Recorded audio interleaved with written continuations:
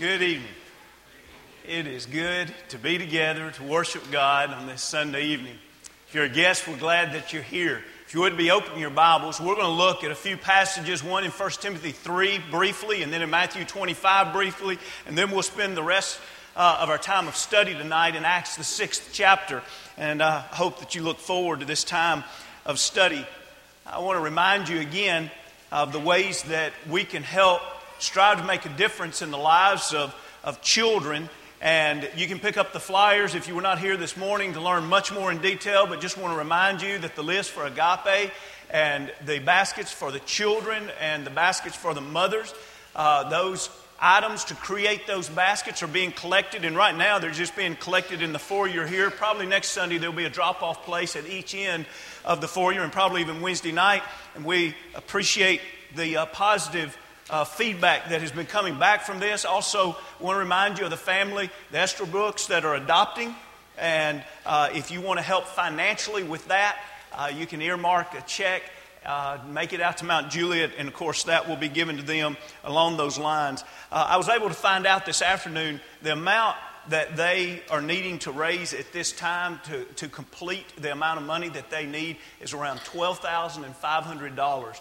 And so it would be wonderful if we could help with that in some way. And so we just want to each do our part. And that's how God's work has always been done, each doing their part. What an exciting time in the life of this congregation. Deacons are a rich blessing. I'm holding an article that I've saved for several years that I have really, really enjoyed about deacons. I just want to read to you the first line of this article. It's written by my father-in-law, Leon Barnes. And to open up this article about deacons, he makes this statement that is quite powerful. One of the greatest keys for continued church growth is a committed group of deacons who look for ways to build their service to the Lord. Church growth, biblical church growth, demands faithful deacons. You're going to see that tonight, even from the model that's laid out from the infant church in Acts the 6th chapter. But before we get there, I'd like for you to think about not just a deacon, but think about a deacon who doesn't shirk their responsibility, but excels at the Lord's work, because that's where their heart is, that's where their energy is, that's where their focus is, that's where their work is. There's something beautiful about that. And yet on the other hand, it doesn't matter if it's a deacon or if it's a captain of a cruise ship that's on its side just off the coast in Rome right now, of Italy. When someone shirks their duty, it just doesn't look well, does it? Now, I know the trial hasn't been had yet, and there's probably a lot more to say, and many of you have been watching this story probably, but isn't it amazing that a cruise line that transports 4,200 people can capsize, and the biggest discussion is not the loss of that ship, and even really why that's happening right now. The hot topic right now is that witnesses saw the captain of the ship in a lifeboat with a blanket over him leaving while people were still on the ship. Now, to be fair, he denies that. But there are many, many witnesses that have already said it, including Italian officials that said they met him at the shore and insisted that he honor, keyword, honor his code of conduct as a captain and go back to your ship until everyone has left and abandoned, and he refused to do so. The lack of honor, the lack of commitment to fulfilling duty is never pretty. I'm not suggesting to you that we live in a world where everybody fulfills their commitments. I'm just saying that when people don't, it never looks good. Isn't it interesting, out of all the things that the Lord could have emphasized for deacons, when you think about it, there are not that many passages in the Bible about deacons.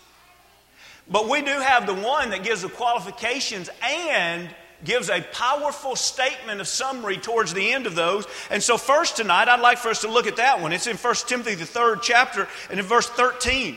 He's laid out the qualifications, but before he will leave the topic of deacons, notice what he says in 13. For those who have served well as deacons, obtain for themselves a good standing and great boldness in the faith which is in Christ Jesus.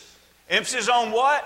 Deacons who have served well. He says, let me tell you a couple of things that they're going to benefit in their life, their spiritual life, their life of faith, in their reputation, and who they are. There's going to be great benefit. Lord, tell us again, great benefit in what? Deacons who serve well. Why? There's something attractive and powerful when a man fulfills the duties that God gives him. Now, if we want to take this in a general sense, let's look at one more verse of introduction. Let's go to Matthew, the 25th chapter. You're going to know this one very well. You remember in Matthew, the 25th chapter, we have the story of the talents. And remember the 5 and the 2 talent, when they went out and used what was given them and they were committed to what their master had given them to use, they each heard similar replies. We'll just read one of those. Look at verse 21. His Lord said to him, well, see that's an evaluation. Well done, that's completion. Well done, good and faithful servant. You are faithful over a few things, I'll make you ruler over many things. Enter into the joy of your Lord. When we look at the growth of the church, what we see throughout the Bible is that the growth of the church could only be experienced when there were multiple leaders, each fulfilling their responsibility, fulfilling their responsibility in such a way that they didn't have to do dual responsibilities. Listen, a church never thrives whenever a preacher feels like he has to be the preacher and serve as an elder. A church never thrives when an elder feels like that he's got to be an elder and do some of the deacon's work.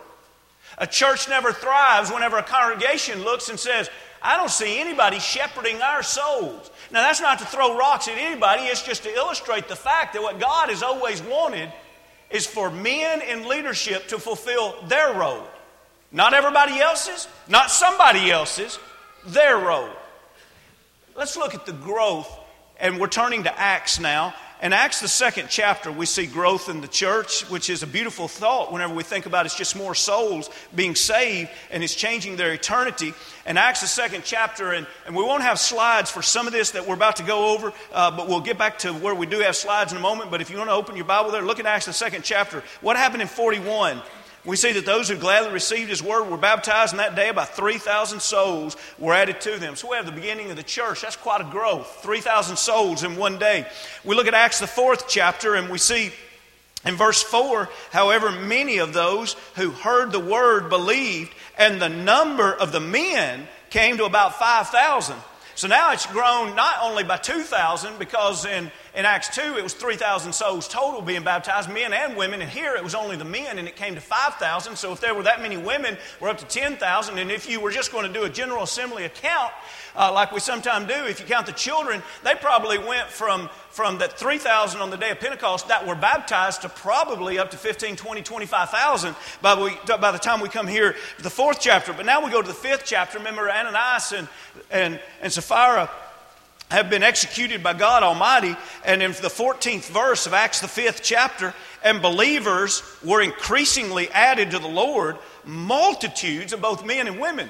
Now today, if you and I talked about multitudes, we'd probably talk about a few hundred. But remember, the Lord, when He talks about increase, He's talking about increase by thousands. And so if the church has increased again, when already there was 5,000 men, and it's increased again, what is it up to now? We don't know, but we know this, the growth hasn't stopped. Because when we get to Acts, the 6th chapter, what's the topic again in Acts 6 and verse 1? Now in those days, when the number of the disciples was multiplying, you say, only good things can come when the church continues to grow. No. Every church, every congregation will go through growing pains. It's a part of growing. And so what we see here when we get to Acts the 6th chapter, we see all this growth and everything looks positive except for the death there of two individuals that lied. But other than that, everything is looking positive. But then we come to Acts 6 and it's like hit the brakes. All of a sudden now this growing church has growing pains that has to be dealt with.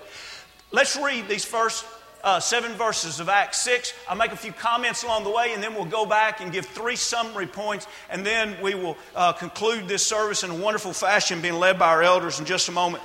Look in Acts the 6th chapter. Let's read this. Now in those days, when the number of the disciples was multiplying, there arose a complaint against the Hebrews. That means those with a Hebrew tradition. They would have spoke the Hebrew tongue. They would have practiced the ceremonies and etc. attached with their tradition. The complaint was against them, and it was by the Hellenists, those was the Greek tradition, because their widows were being neglected in the daily distribution. So this is not a complaint that is unmerited. This is a complaint that is a worthy complaint. Hey, there are part of the widows in our congregation that are being taken care of in the daily distribution of the food, but there's a segment of our congregation of widows that are literally going hungry when the food was supposed to be delivered. Church, we've got problems. That's literally what's being said here. This growth has been good, but now it's gotten so large that there's some important things that need to be taken care of, and apparently not everybody's being taken care of. So what's the answer going to be?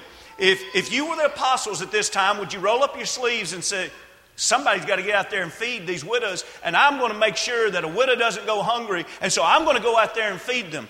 No, look what they do in 2. Then the 12 summoned the multitude of disciples, and he said, it is not desirable that we should leave the word of God and serve tables. Therefore, brethren, seek out from among you 7 men of good reputation, full of the Holy Spirit and of wisdom, whom we may appoint over this business. How many times have you heard people say the church isn't a business? But we will give ourselves continually to prayer and to the ministry of the word. And the saying pleased the whole multitude. They chose Stephen, a man full of faith and the Holy Spirit, and Philip, Prochorus, and Nicanor, and Timon, and Parmenas, and Nicholas, the proselyte from Antioch, whom they set before the apostles. And when they, talking about the apostles, had prayed, they laid hands on them. And notice this, how things have changed from verse 1 to verse 7. Then, now that that's been taken care of, the conflict has been resolved, the number of leaders has been added, then the word of God spread. The number of disciples multiplied greatly in Jerusalem, and a great many of the priests were obedient to the faith.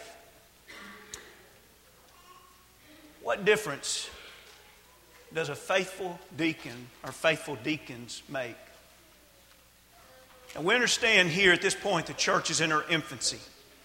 And so instead of elders, the church at this point is being led by apostles.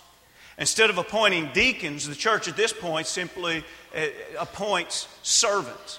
Now, as the church matures, instead of appointing additional elders, they're going to additional apostles. They're going to appoint elders. And instead of calling them just 7 servants, they're going to appoint deacons. And so we're not saying that this is exactly the same, but definitely in the Scriptures, this is a parallel coming from an infant church and moving toward the maturation of the church that would one day be deacons in this role. What's the lesson? What is it that deacons do? We see that deacons improve the congregation. They improve the individuals, those Grecian widows. Do you think when those 7 men were appointed and they went from not receiving the daily food, can you imagine the next day when they started receiving the daily food? And see, it's hard for us to imagine it because not many of us have ever gone a day without food because we didn't have it. Imagine them. Can you imagine how they would have seen that meal come and they would have said, I am so thankful that we have those additional servants. Those guys have enriched and have blessed my life. I am so thankful. They are improving the work of the church. And of course, when we improve individuals, that's who makes up the church. And so in return, it's a blessing to the entire church when we look at the deacons that serve the entire church. Have you ever stopped to think that if every deacon here went on strike,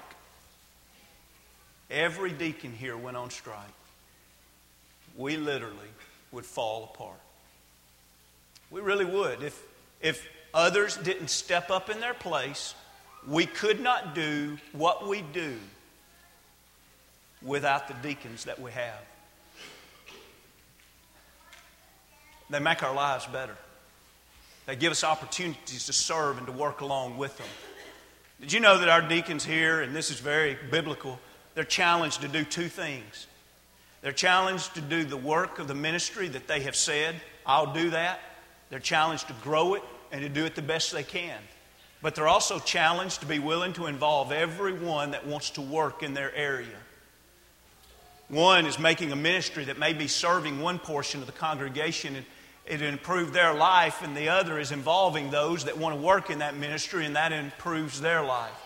But the second thing I'd like for you to see in this text is not only does it improve the congregation, but it enriches the lives of the elders. Now here it was the apostles. But what do we mean by it enriches their lives? It gives them the opportunity to do what elders do.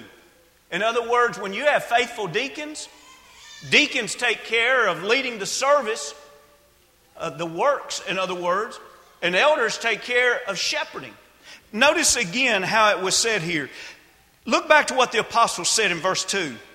The 12 summoned the multitude of disciples and said, "It is not desirable that we should leave the Word of God and serve tables." And so then in 3 they said they were going to appoint men over this business. In other words, they're going to take care of it. They're over it. The apostles will not have to be over this business. And what was the result? Look in verse 4. But we, talking about the apostles, will give ourselves continually to prayer and to the ministry of the Word. The apostles said, listen, we could do this, but if we do this, we can't do what apostles are supposed to be doing. We're supposed to be giving our life continually to prayer and to the preaching and the developing of God's Word in the lives of the people and in the community around us. And eventually the apostles are going to take it to the world. Now notice when it said that it wasn't desirable that we should take care and feed those widows. Talking about the apostles. Have you ever thought about that? What that means? It's not desirable.